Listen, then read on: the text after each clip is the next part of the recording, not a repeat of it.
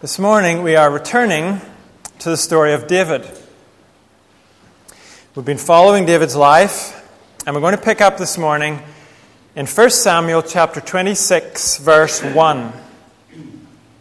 And if you're using a Pew Bible, it's page 298.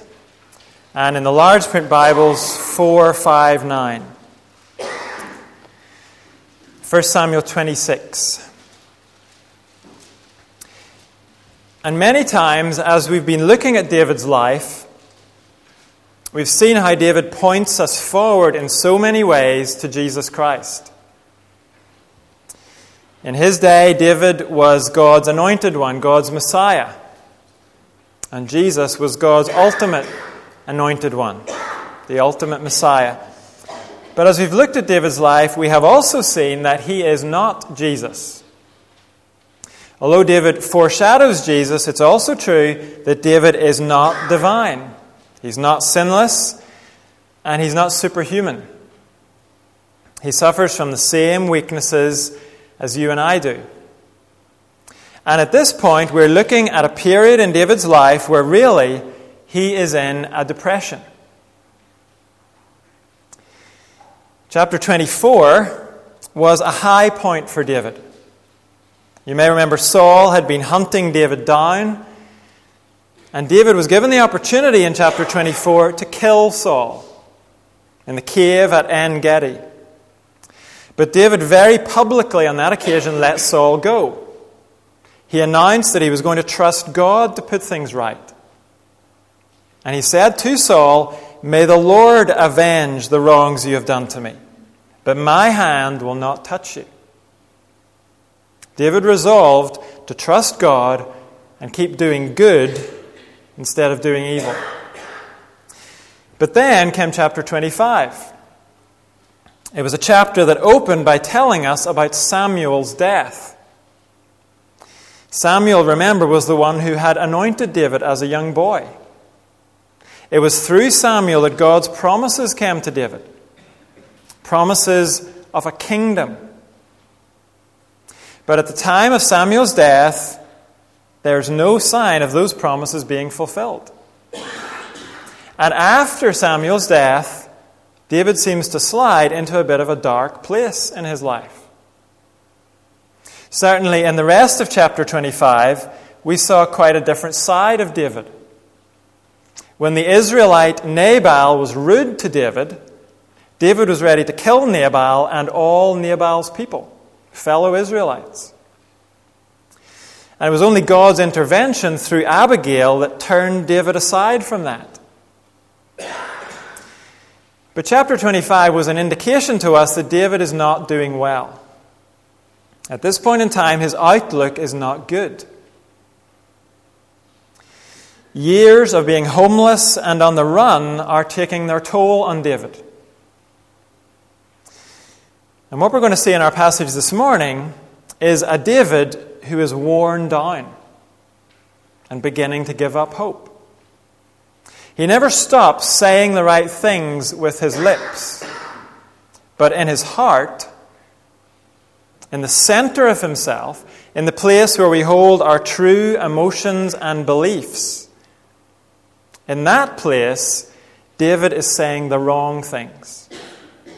His heart is parting company with the words that are on his lips. We could say that in his heart, David is preaching the wrong sermon to himself. And it could be that some of us are in a similar place this morning. Maybe we're still singing the hymns, still saying the right things, at least at home group and in the prayer meeting, but maybe our hearts are singing a different tune. Maybe we're preaching a different sermon in our hearts. Maybe our hearts are telling us we've waited long enough for God to fulfill His promises. And what we're going through just isn't bearable for us anymore. Maybe we'd be better off walking away. Maybe we'd be better off looking to someone or something other than God to solve our difficulty. So if you are anywhere close to that this morning, then you'll benefit from paying attention to the passage in front of us. I'm going to take the time to read from chapter 26, verse 1, through to chapter 28, verse 2.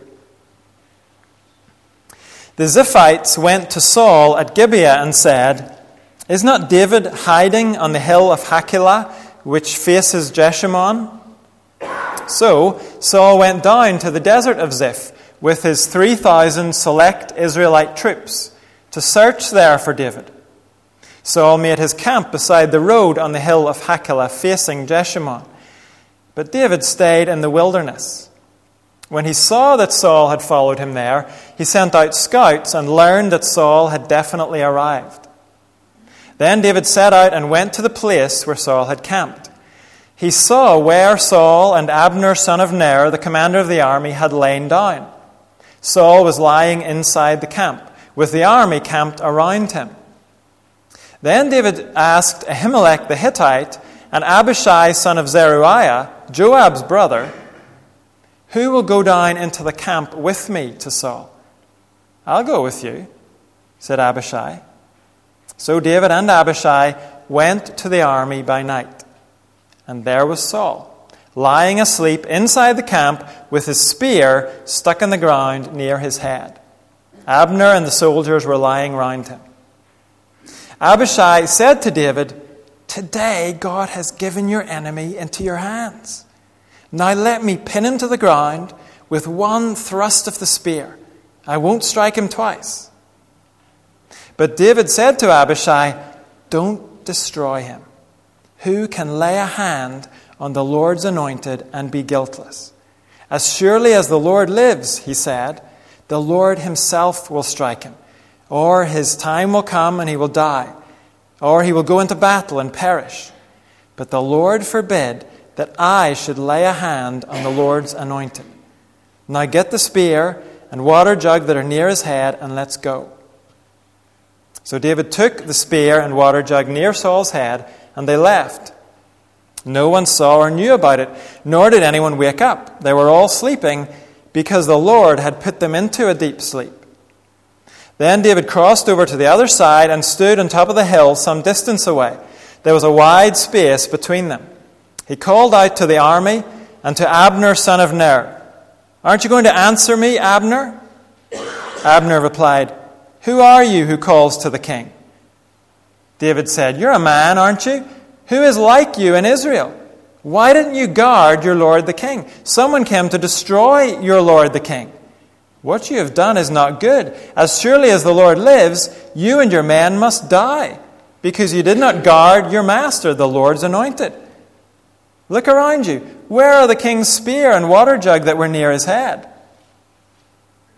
Saul recognized David's voice and said, "Is that your voice, David, my son?" David replied, "Yes, it is, my lord the king." And he added, "Why is my lord pursuing his servant? What have I done? And what wrong am I guilty of?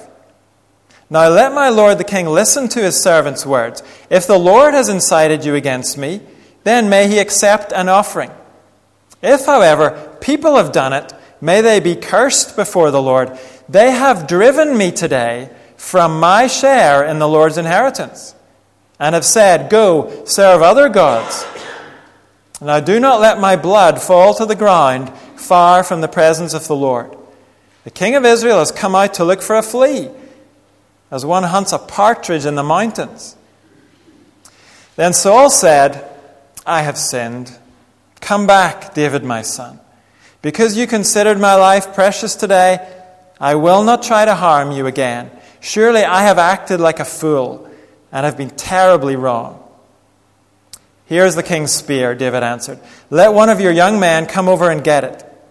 The Lord rewards everyone for their righteousness and faithfulness. The Lord gave you into my hands today, but I would not lay a hand on the Lord's anointed.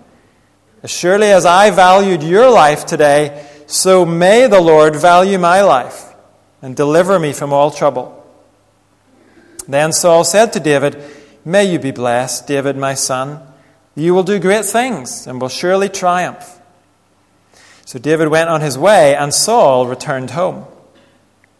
But David thought to himself, one of these days I shall be destroyed by the hand of Saul. The best thing I can do is to escape to the land of the Philistines. Then Saul will give up searching for me anywhere in Israel, and I will slip out of his hand.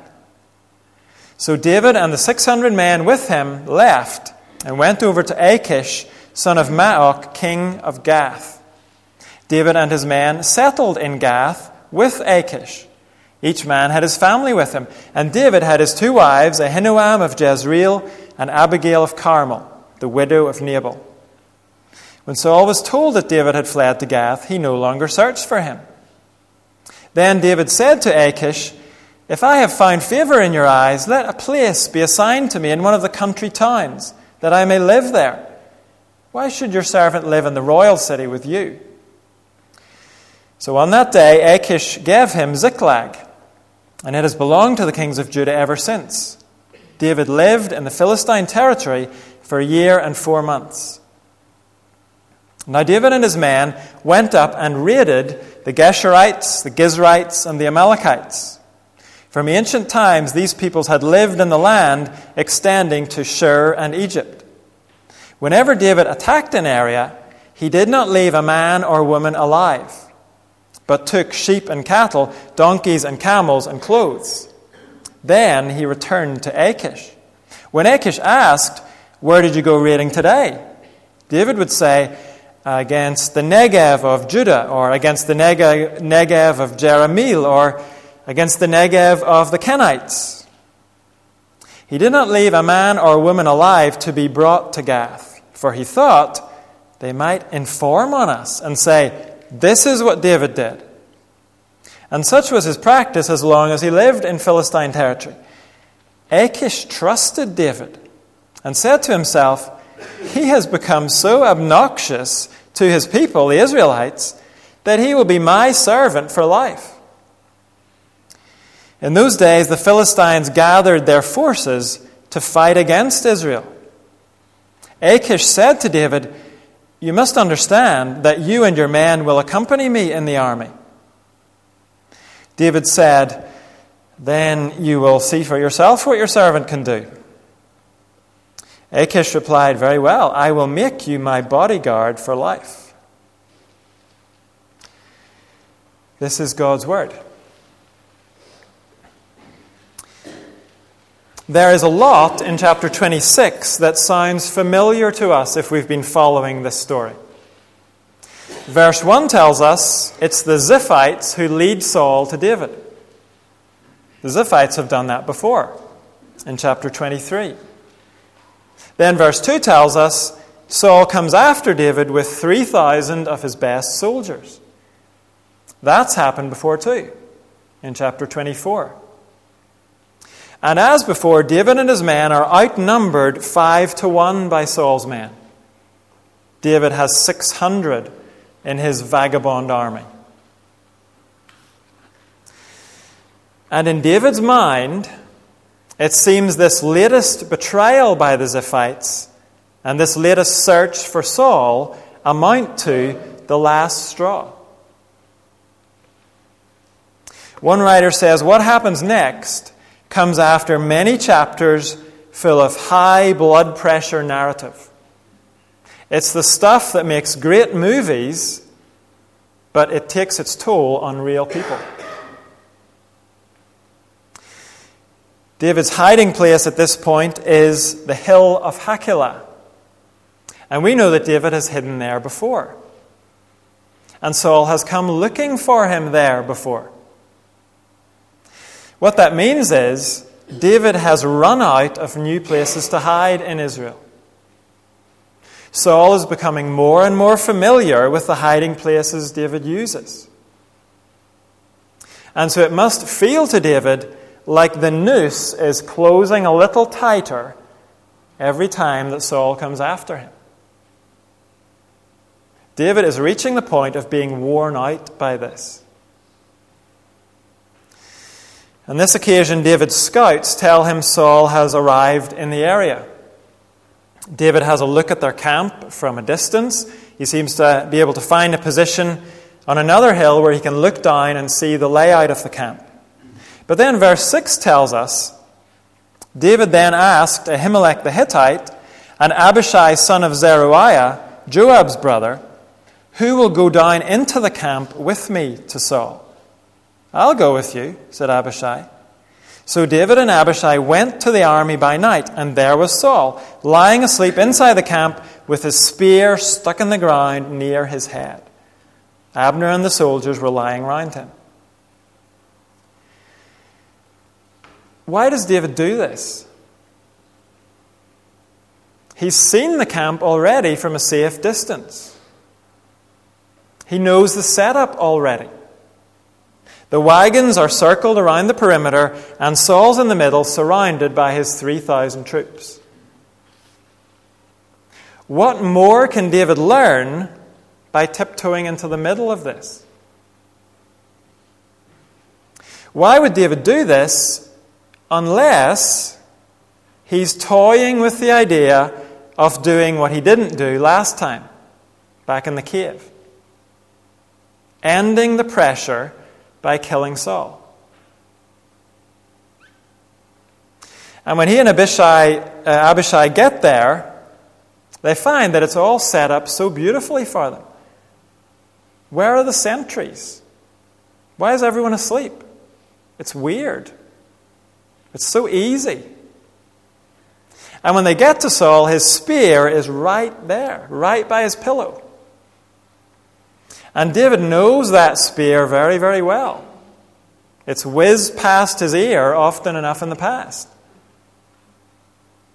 And Abishai sees it all so clearly in verse 8. Abishai said to David, "Today God has given your enemy into your hands. Now let me pin him to the ground with one thrust of the spear. I won't strike him twice." Abishai is a very predictable man. He's a nephew of David. He's the son, or one of the sons, of David's sister Zeruiah. He and his brothers become prominent in 2 Samuel. His brothers are Joab and Asahel. And those three brothers are very, very loyal, but very, very dangerous men. A look over Abishai's life tells us that Abishai's answer to everything is to kill someone. Is he bothering you, David? I'll take care of it. Here he says, I won't need 2 goes at this, David. 1 shot and your troubles are over. And again, we have to ask, not only why has David come here, but why, of all people, does he bring Abishai with him? Unless he's been toying with the idea of doing what Abishai is suggesting. But, having walked right up to the brink, David backs away. In verse 9, but David said to Abishai, "Don't destroy him. Who can lay a hand on the Lord's anointed and be guiltless? As surely as the Lord lives," he said, "the Lord himself will strike him. Or his time will come and he will die, or he will go into battle and perish. But the Lord forbid that I should lay a hand on the Lord's anointed. Now get the spear and water jug that are near his head, and let's go." So David took the spear and water jug near Saul's head, and they left. No one saw or knew about it, nor did anyone wake up. They were all sleeping because the Lord had put them into a deep sleep. Whatever's been going through David's head and heart, he backs away from it. And I suspect that what he whispers here is as much to himself as it is to Abishai. I can't do this. Only God can do it. So he and Abishai tiptoe away with a couple of souvenirs. And you'll notice, David doesn't trust Abishai with the spear. Having told Abishai to get the spear, David ends up taking it himself. And almost in passing here, we're told how it was David and Abishai got in and out of the camp safely. It was the Lord. We'll see in a moment, David thinks his situation is hopeless. But despite what David thinks, even while he seems to be losing faith in the Lord is with him, going before him and preserving him, so that he can one day receive all God has promised him.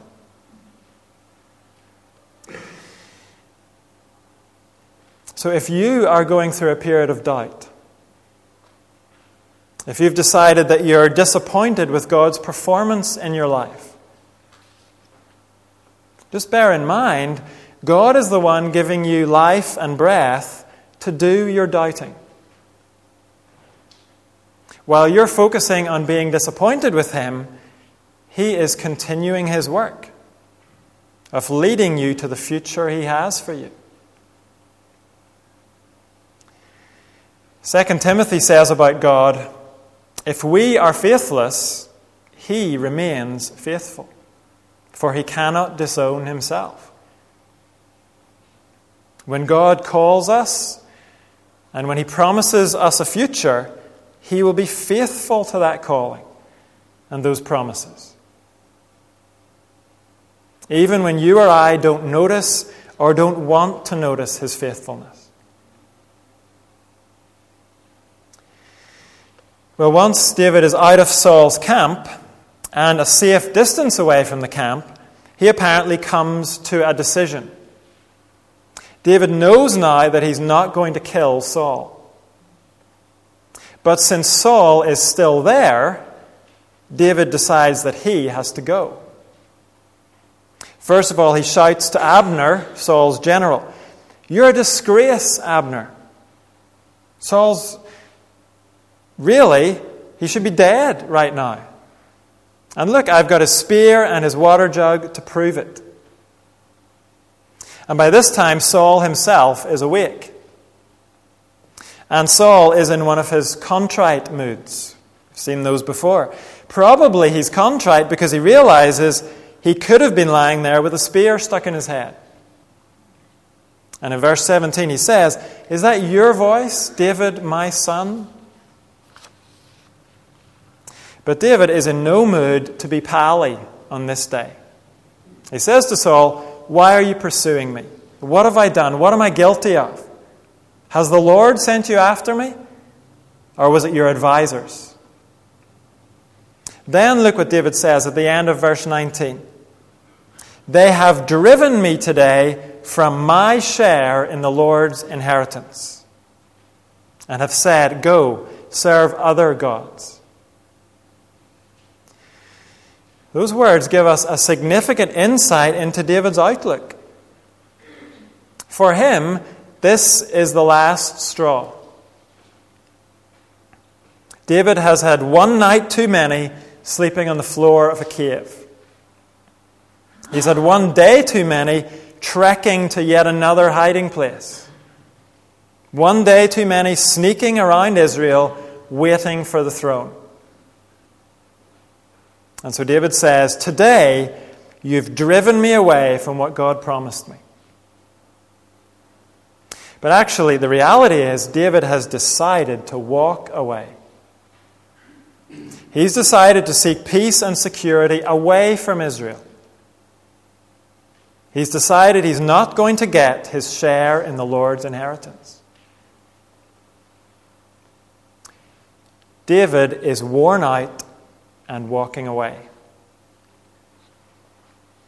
Yes, he maintains his orthodoxy. He continues to say the right things about God.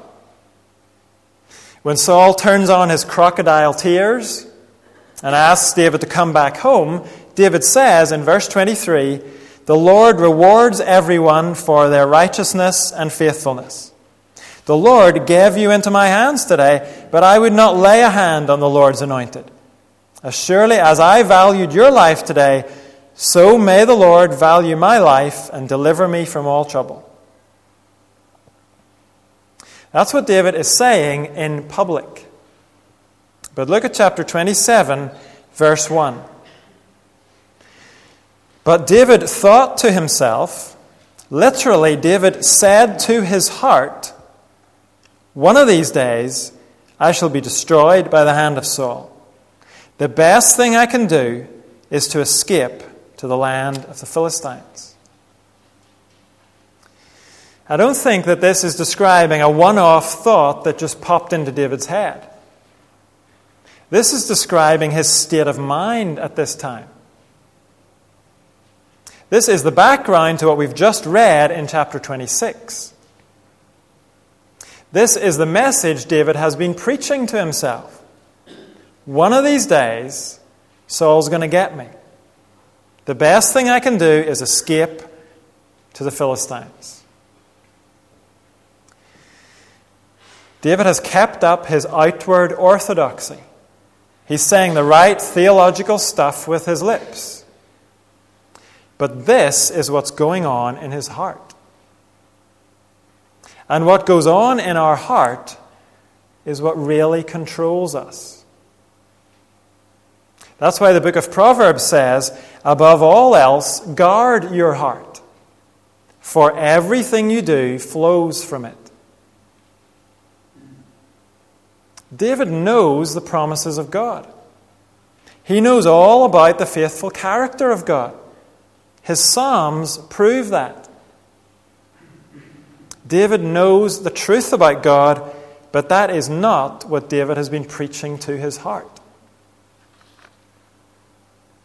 What he's been preaching to himself is that God isn't going to come through for him. That he's never going to get the inheritance God promised him. And that Saul, not God, is the one with the real power in this situation. That has been David's sermon to his heart. And this is the end result of his preaching. He decides to walk away from Israel to a place where the Lord is not worshipped. One commentator puts it, I think, helpfully like this. David was talking to himself, and what he kept saying to himself determined his action. What you say and keep saying to the center of you will direct your way. All of us propagandize our souls. That is, we constantly talk to ourselves. How crucial that we feed our souls true propaganda, especially about the sufficiency of our God.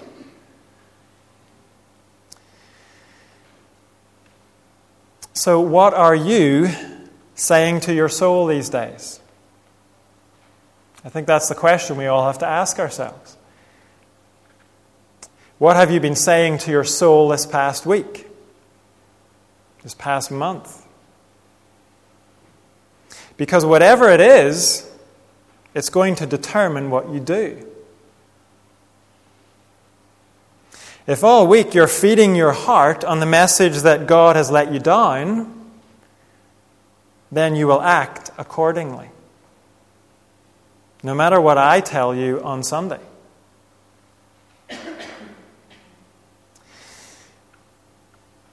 We're called not just to listen to the truth, and not just to read the truth in Scripture. Those things are very important, they're crucial. But then we must take what we read and what we hear and preach it to our hearts. And this is something David knew how to do. We read Psalm 62 earlier. And in that psalm, David says, my soul, he's talking to himself, preaching to himself. My soul, find rest in God. My hope comes from Him. Truly, He is my rock and my salvation. He is my fortress. I shall not be shaken. David tells us that as he wrote that psalm, he was surrounded by enemies. They were trying to topple him, he said. But at that point in his life, David was preaching the right message to his heart, his soul. My soul, find rest in God. But here, at this point in his life, David has been feeding his soul on another message. Everything's ruined. All is lost. I can't count on God. Poor me. And what David kept saying to himself was what determined his action. He ups stakes and he heads for the Philistines. Like that's going to be any better. Well, actually, let's see if it is any better. Is this an escape to peace and security for David? Chapter 27, verse 2. So David and the 600 men with him left and went over to Achish, son of Maoch, king of Gath. David and his men settled in Gath with Achish. Each man had his family with him, and David had his 2 wives, Ahinoam of Jezreel and Abigail of Carmel, the widow of Nabal.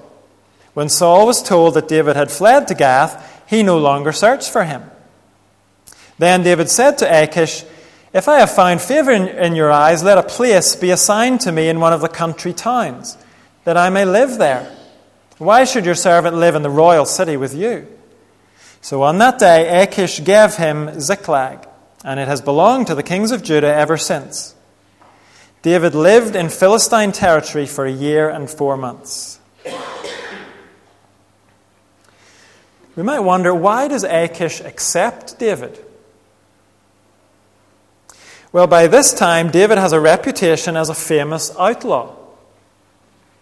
He has a personal army of 600 men. And no doubt Achish is thinking something like this: Saul, over in Israel, is my enemy. And David is Saul's enemy. So maybe David can be useful to me. Apparently, Achish sees David and his army as a kind of mercenary force who can serve him. They're certainly not big enough to overthrow Achish, but they could do a lot of damage for Achish. He gives David the city of Ziklag, and for the first time in a long time, David has the luxury of living in a walled city. Maybe even with a comfortable mattress, instead of living in a cave. And Saul is no longer chasing him. So David is sitting pretty, right? His troubles are over. Well, not quite. It seems that Achish has welcomed David with a certain understanding. David can stay. He's welcome. He can have the city, so long as he is useful to Achish. David has to earn his keep among the Philistines. And how does a band of mercenary soldiers earn their keep? They go out to raid and plunder. They take what they can, and they deliver the spoils to their host, Achish. David may be out of Saul's reach, and he might now have a walled city to live in. But now he has to keep his new boss happy. And that is going to be very tricky for David, because his new boss is a Philistine, and the enemy of the Philistines is Israel. What's David going to do? He has his walled city, but he can't just sit there and sip lattes all day. David has to ride out and start raiding towns and villages. Achish is going to be looking for a return on his investment in David. And so David starts to play a very dangerous game, and a very bloody game. He goes out and he raids non-Israelite settlements. Then he comes back to Achish with the sheep and the cattle, the donkeys and clothes from those settlements. He tells Achish he's been attacking Israelites. And the only way this works is because when David attacks a settlement, he leaves no one alive. That way no one can come and report the truth to Achish. Look at verse 11. It says, David did not leave a man or woman alive to be brought to Gath, for he thought they might inform on us and say, "This is what David did." And such was his practice as long as he lived in Philistine territory. Achish trusted David and said to himself, "He has become so obnoxious to his people, the Israelites, that he will be my servant for life." There are many occasions in Scripture when God's leaders are commanded by God to go and attack the enemies of Israel. But what David is doing here has not been commanded by God. Now, it is true that some of the people David attacks are ancient enemies of Israel. But David is not attacking them for the glory of God.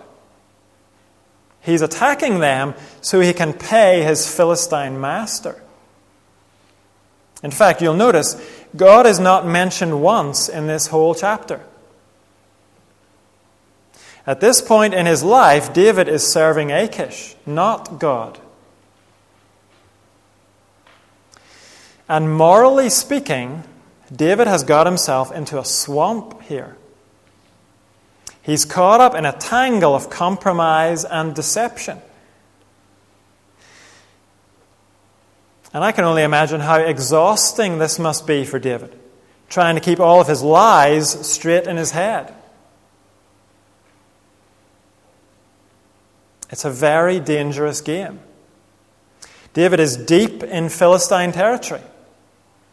And yes, for the moment he seems to be getting away with it. Achish trusts him. But in an instant, the whole situation could change. David could find himself in very, very hot water. And in fact, that's what happens at the beginning of chapter 28. We're told, in those days, the Philistines gathered their forces to fight against Israel. Achish said to David, "You must understand that you and your men will accompany me in the army." David said, "Then you will see for yourself what your servant can do." Achish replied, "Very well, I will make you my bodyguard for life." Now David really is in trouble. God has anointed him king of Israel. David's purpose in life is to shepherd God's people, to lead and protect the people God has chosen as his inheritance. But now, because David has succeeded so well in impressing Israel's archenemy, he's going to be lining up with Israel's enemies to slaughter God's people. This has turned into a nightmare for David. His deceit and his compromise have finally caught up with him.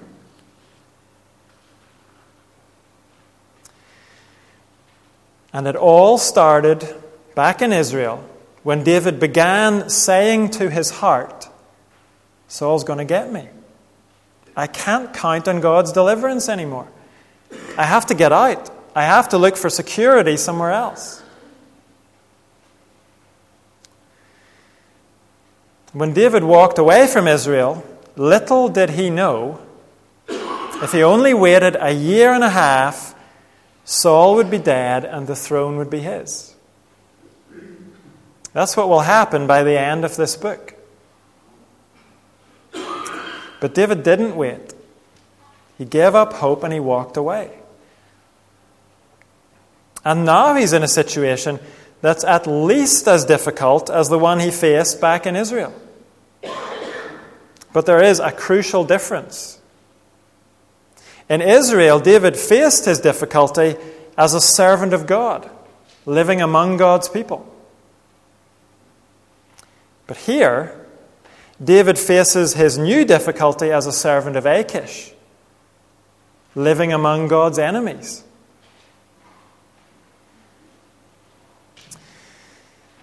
So whenever you find yourself in difficulty and you feel you just can't wait for God anymore, or trust Him anymore, or be sure of Him anymore, when you feel like that, before you decide to walk away, stop and realize what you're walking to. Do you really imagine things are going to be better away from God? Will life really be less complicated? Will you really have more peace? More hope?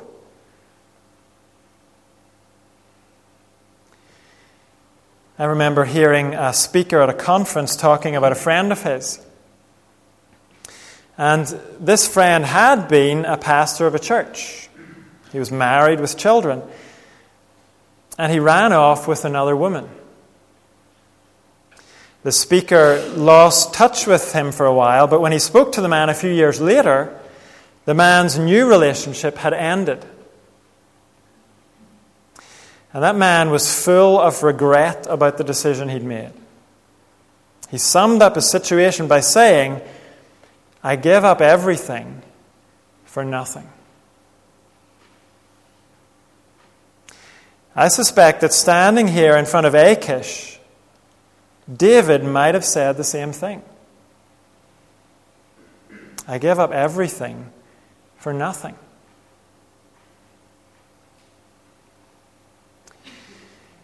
So how do you and I avoid making the same mistake David made? We have to be preaching the right sermon to our heart. We have to be preaching to ourselves a sermon that's filled with the truth about God, God's trustworthiness, His sufficiency for every situation. And we could start with David's own words from Psalm 62. The sermon David should have been preaching to himself as he hid from Saul. My soul, find rest in God. My hope comes from Him. Truly, He is my rock and my salvation. He is my fortress. I shall not be shaken.